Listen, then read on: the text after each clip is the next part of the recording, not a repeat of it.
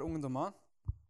Og så kjenner jeg at det i dag så ble jeg veldig påminnet mens jeg forberedte talen for et ansvar vi har da. Det står i Bibelen at barn er en gave fra Gud. At det er en gave som vi virkelig har fått fra Gud. Og alt som kommer fra Gud har vi en oppgave å jobbe med, og det er å forvalte det vi har fått. Og så mens jeg forbereder den talen her, så har jeg stilt meg selv spørsmålet over og over igjen. Hvordan forvalter vi ungdommen som vi har fått i menigheten? Også den sangen som Marianne sang på starten, som snakker om det at det kommer en kveld når det er for sent å begynne å tenke som.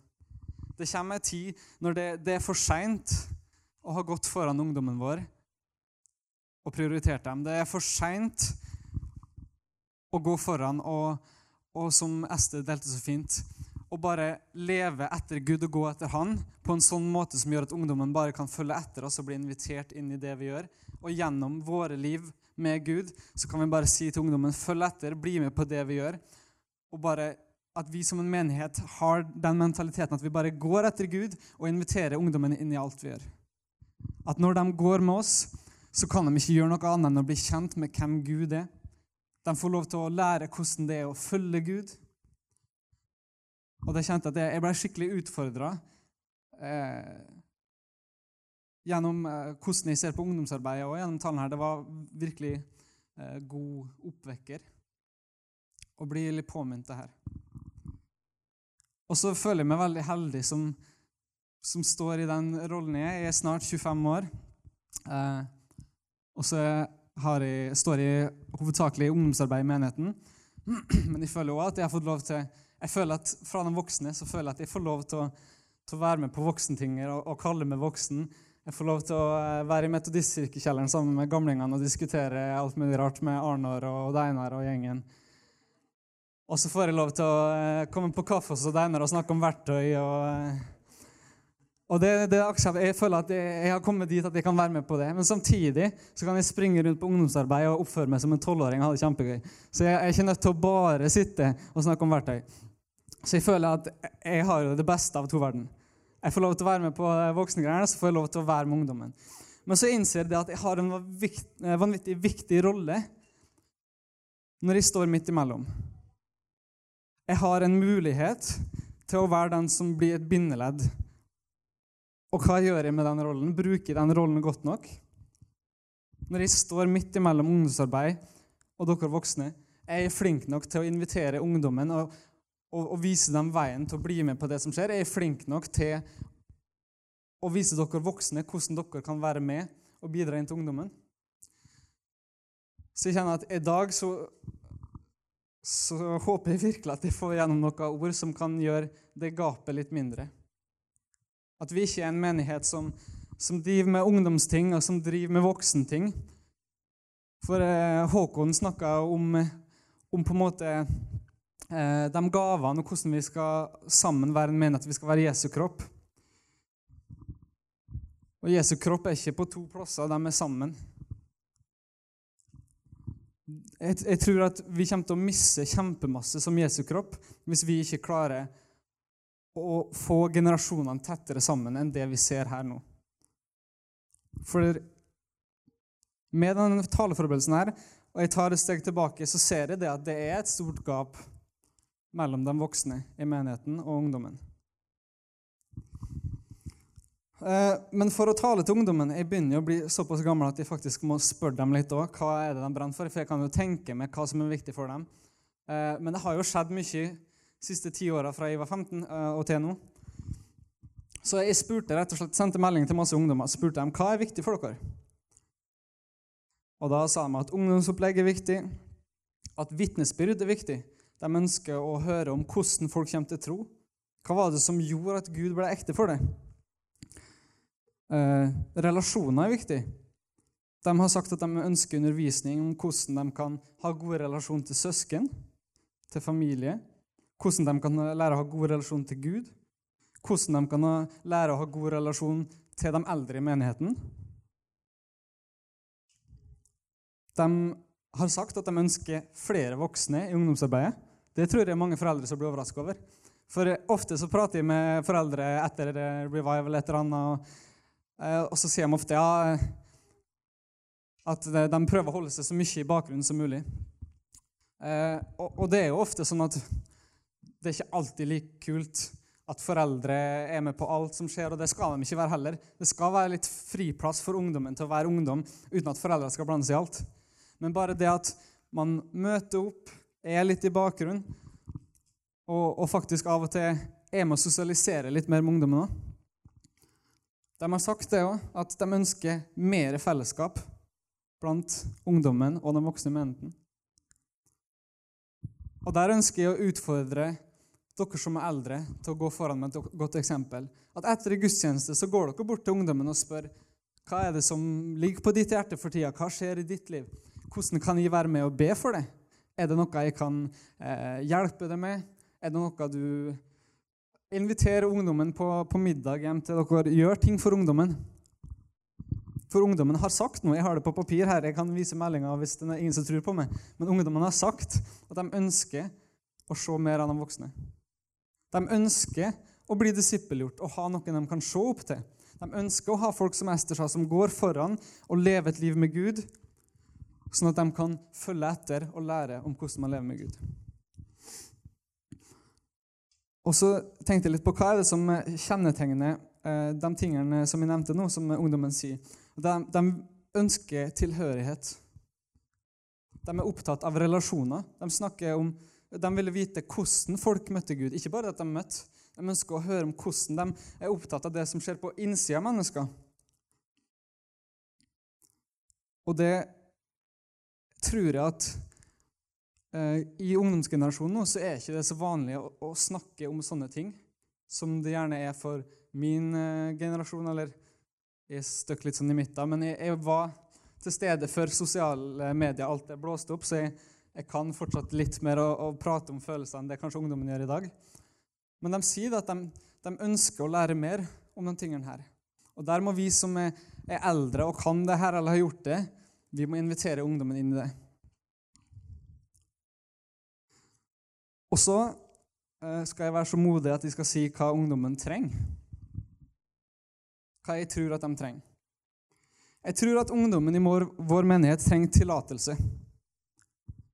Fra menigheten, fra de voksne, fra foreldre. De trenger tillatelse til å få være ungdommer. Til å komme 5 minutter for sent til møte og sette seg øverst. Det helt nydelig. Ungdommer trenger å sove masse. De må ha tillatelse til å ha vanskelige spørsmål. Ungdommer har forskjellige behov. De har ting som skjer på utsida, som trenger å få utløp gjennom forskjellige aktiviteter, tingene de med på. Noe av det viktigste ungdommer trenger bekreftelse. Og for gutter så tror jeg at jeg skjønner litt hvordan den bekreftelsen kan se ut, fordi jeg Gud selv. Men gutter trenger bekreftelse med at de har det som trengs. Derfor vil det ikke alltid være nok for gutter å sitte og prate om følelser. Da mister vi ganske mange gutter. En del gutter trenger å bli invitert inn i noe som spennende og aller helst farlig. Hvis ikke så kommer vi til å miste mange gutter. Og så, gjennom det farlige og det litt skumle, enten så feiler gutten, og så hjelper vi han, og så får han det til slutt. Men han må komme ut på andre siden og få lære det at han har det som trengs. Og det tror jeg alle mennene i menigheten her trenger å vite. Dere trenger å vite at dere har det som trengs. Dere trenger å tørre å tro at dere har det som trengs. For hvis ikke, hvordan skal dere gå foran ungdommen og si «følg etter meg», hvis dere ikke tror at dere har det som trengs for å gjøre det? Og så er jeg enda modigere når jeg sier hva jeg tror jentene trenger, for det har jeg ingen peiling på. Så jeg får Julie riste på hodet eller ikke. Men jeg tror at jentene også trenger bekreftelse, men på en litt annen måte. De trenger å vite at de er verdsatt. De trenger å vite at de trengs, at de blir sett, at de er vakre, at de er bra nok som de er. Og så snakker jeg om at vi som menighet må gå foran. Hvordan er mennene og kvinnerne i menigheten her? Er vi menn som har trua på at vi har det som trengs? Sånn at vi bare går på og sier til ungdommen, bli med sånn her, får du lov til å leve et liv med Gud. Og vi kvinner som gjør det samme. Men det en tale for en annen gang, for i dag handler det om ungdommen. Så vi menn og kvinner får finne ut av det senere.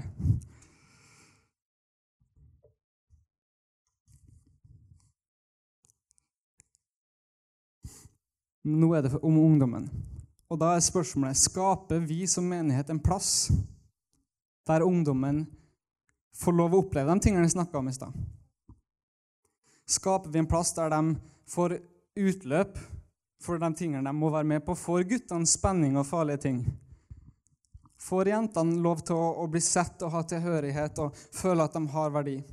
For hvis ikke vi gir dem de tingene, så det behov som ungdom har. Hvis ikke vi som menighet møter de behovene, gir dem de tingene de trenger, gir dem bekreftelse, så går ungdommen en annen plass fordi de trenger det. Så hva gjør vi som menighet for å møte de behovene her? Og det spørsmålet har bare gått over og over igjen, og det spørsmålet skal jeg aldri legge frem med så lenge jeg jobber i menighet, kjenner jeg. For den dagen jeg slutter å stå på et ungdomsmøte og spørre meg selv, blir hver og en av de ungdommene som her, blir behovene deres møtt? Eller må de gå en annen plass etter i kveld for å få det de trengte i kveld? Og det kjenner jeg utfordrer meg veldig. Men det gir meg også en sult til å bare fortsette å gå på og tenke, det så mye mer som de ungdommene her kan få oppleve, som jeg kan få lov til å være med og ta del i.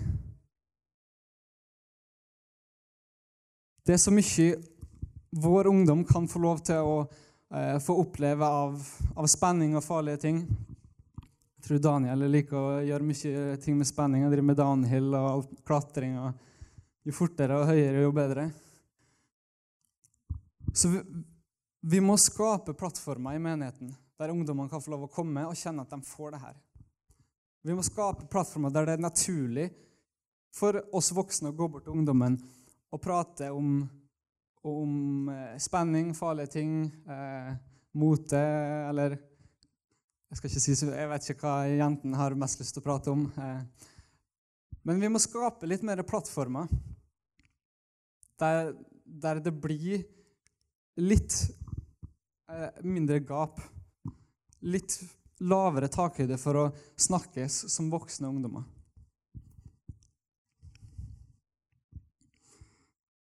Og nå skal jeg gå over i noe enda en ting som jeg ikke har peiling på, det foreldrerolle og oppdragelse og sånne ting.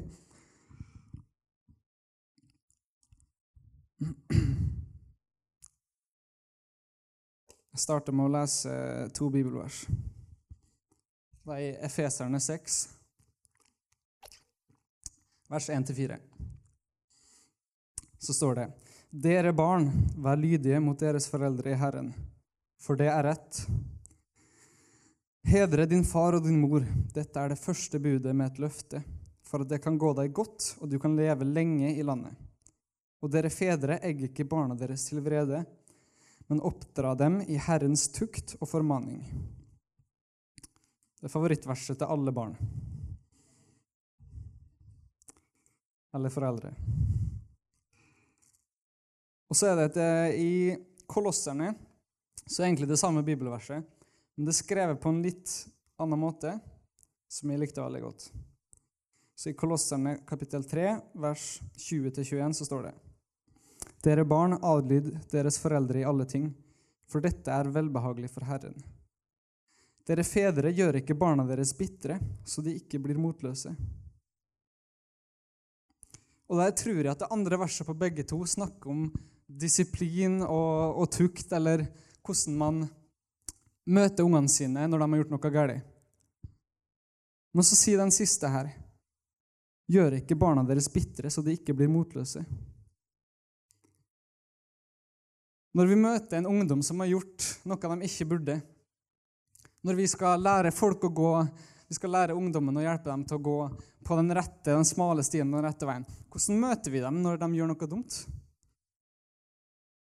Ut av den samtalen etterpå, går ungdommen bitter, eller går de oppmuntret og har trua på at de har det som trengs?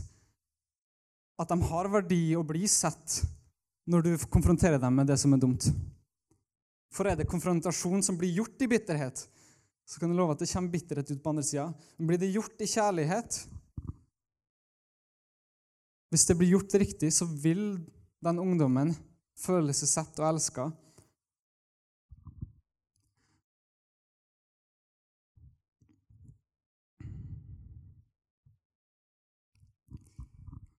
Og da skal jeg male et lite bilde for å gjøre det veldig enkelt til hvordan vi kan møte ungdommen når de har gjort noe dumt. For å gjøre det veldig praktisk. Hvis vi har et tre, så har det 3 røtter som er under bakken, og så har du en stamme, så har du greiner, og så har du frukt. Og på det treet mitt så er røttene, det er opplevelser. Stammen av treet er følelser, greinene er tanker, og frukten er handling. Når du møter en person, så kan du ikke se opplevelser som den personen har hatt. Det er røttene som under bakken, de ser vi ikke. Så du vet ikke hva den personen har vært gjennom når den kommer til det. Men følelser, som er stammen, dem kan du gjerne se om personen er glad eller trist. Og tanker som er greinene, du kan ofte se litt hva humør er, altså følelser og tanker, de henger ofte ganske sammen. Og frukta som henger ytterst, er jo det vi lettest ser. Det er handlingene. Og så har du handlinga til en ungdom. Han gjorde noe som var bra. Da har du gjerne en opplevelse som, hvis du har gode opplevelser som bygde røttene, så kommer stammen med gode følelser fra de gode opplevelsene, og så kommer greinene som er gode tanker på grunn av gode opplevelser, gode følelser, gode tanker, og så kommer det bare gode handlinger ut, frukten. Alt i treet er godt. Men av og til så ser vi en ungdom som gjør noe skikkelig dumt. Og så går vi bort og bare, jeg kan ikke tro at du gjorde det her. Du vet jo at det er feil. Du er helt håpløs. Så smekker vi til frukta, slår den av, og så håper vi at vi aldri ser den igjen. De opplevelsene, tankene og følelsene som gjorde at den frukta kom, de er ikke borte. Vi gikk bort til den ungdommen, og så bare slo vi bort frukta, og så sitter ungdommen igjen med samme opplevelsene, samme følelsene og samme tankene, men så har han bare fått beskjed om at du har ikke lov til å få utløp for det. Det er viktig at når vi møter en ungdom, så stopper vi opp, og så spør vi hva er det som ligger til grunn for frukten. Hvilke opplevelser skapte røttene? Hvilke følelser ga det som skapte stammen? Hvilke tanker kom? Og hva som gjorde at frukten kom til slutt? Det er så viktig at vi ser ungdommen vår, at vi hjelper dem, og da kommer det bibelverset vi snakket om i sted. At da er det viktig at vi som er ledere, som menighet, som foreldre, vi rettleder ungdommen. Vi tar ikke bort konsekvensen av handlinger. Disiplin er viktig. Man kan ikke bare si, ja, du gjorde noe dumt, det var greit. Vi må disiplinere og lære ungdommen hvordan de skal leve.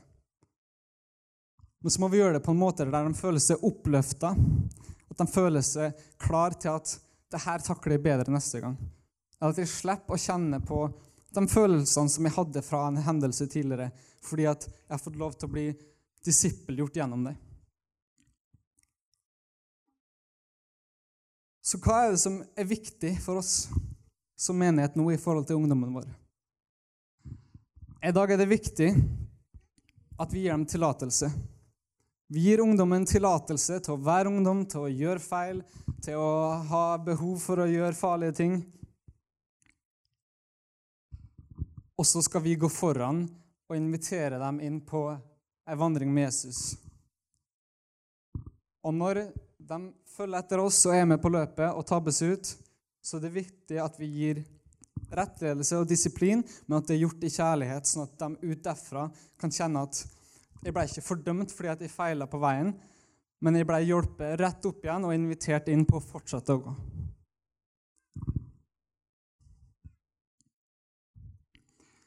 Det er viktig at vi som menighet skaper en trygg plass der det er naturlig for ungdommen å komme til oss og prate. Så de vet at uansett hva det er, så kan de komme her på søndag morgen. Vær med på gudstjeneste, så vet de at etter gudstjenesten så kommer en voksen bort og spør, hvordan har du det? Kan vi få lov å be for det? Og det er ikke alltid at ungdommen kommer til å åpne opp hjertet og si alt. For det er ikke så naturlig eller enkelt, i hvert fall ikke i starten hvis det ikke har vært naturlig før. Men bare det å gå bort til en person og bare be for dem, uten å kreve at de legger ut om livet sitt og alt de står i. Bare det at ungdommen vet at du sier at du er der. Det er så viktig. Og ikke bare for egne barn, vi er en menighet sammen. Se hverandre, sine barn, støtt hverandre opp. Ingen av oss trenger å stå alene i det her. Det kjenner jeg at jeg er glad for jeg kan ikke ha ansvar for alle ungdommen.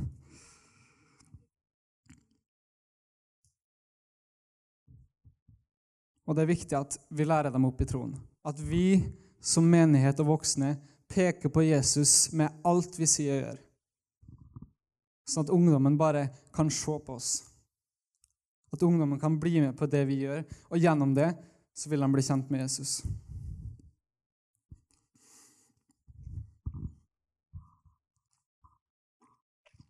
Synnøve, kan du komme fram? Har du en mikrofon til Pøllevann?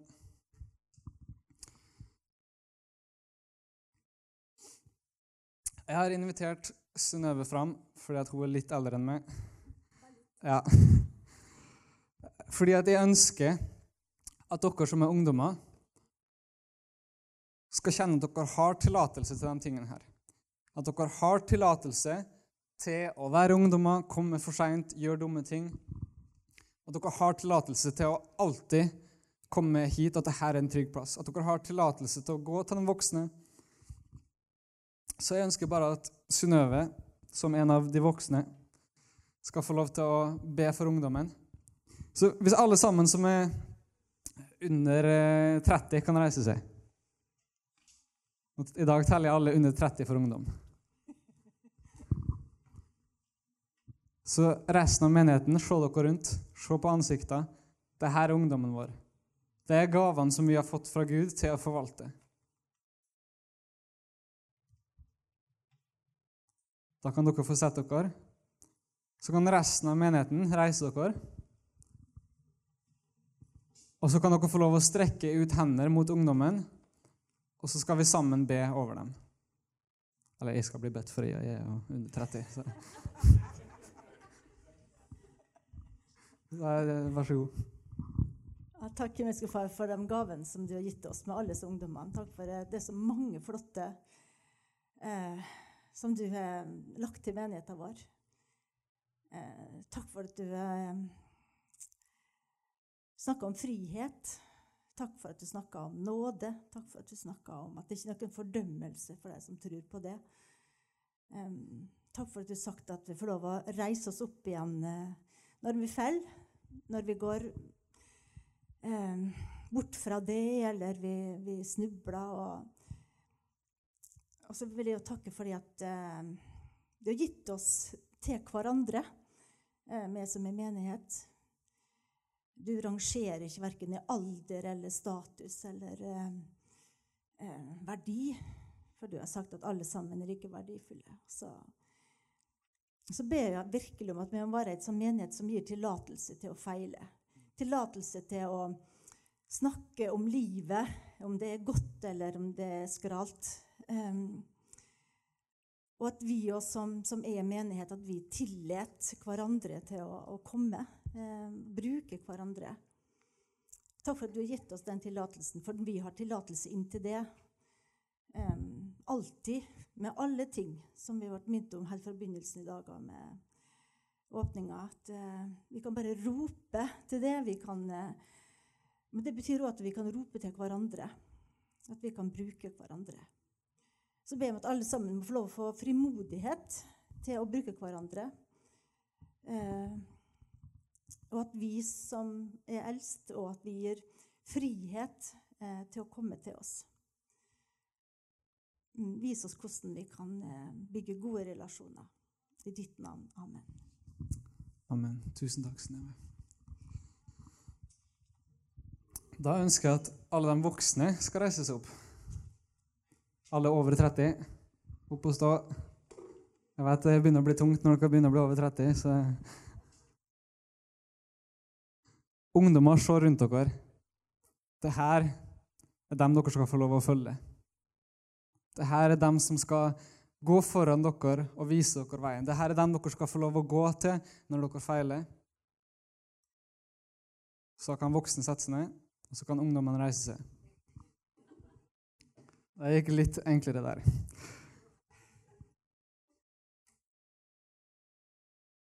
Nå ønsker jeg på vegne av ungdommen å be for dere voksne, og gi dere tillatelse til å gå foran oss.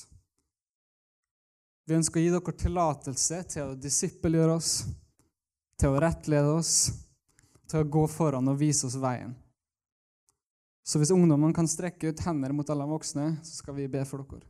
Kjære far, jeg takker deg for alle de voksne i menigheten her. Jeg takker deg for de livene de har levd med det, kjære far, de erfaringene de har. Jeg takker deg for at du har utrustet dem, kjære far, til å stå foran oss. Jeg ber, kjære far, om frimodighet og mot, kjære far, til å kjenne at de har det som trengs for å gå foran. At de trenger ikke å fikse eller ordne på livet sitt for å kunne si til ungdommen, kom og følg med. Men at gjennom ditt blod, som sangen sa før i dag, kjære far, så er de fri. De er herliggjort gjennom det. Og de er klare til å gå foran. I Jesu navn så gir vi dem full tillatelse til å stå foran oss og si, følg med. Gud, vi ønsker å gi dem full tillatelse til å lede oss. Så jeg ber, kjære far, om at du skal med din ånd lede den voksne i menigheten her til å lede oss ungdommer. Jeg ber i Jesu navn om at alle gap som er mellom de generasjonene her blir brutt, og at du bygger broa, Jesus. Vi sier at fra og med i dag så er det gapet mindre. Fra og med i dag så ønsker vi å invitere deg, Jesus, til å knytte oss nærmere. Så i Jesu navn så ber vi din rike velsignelse, Gud, over alle de voksne i menigheten her. Amen.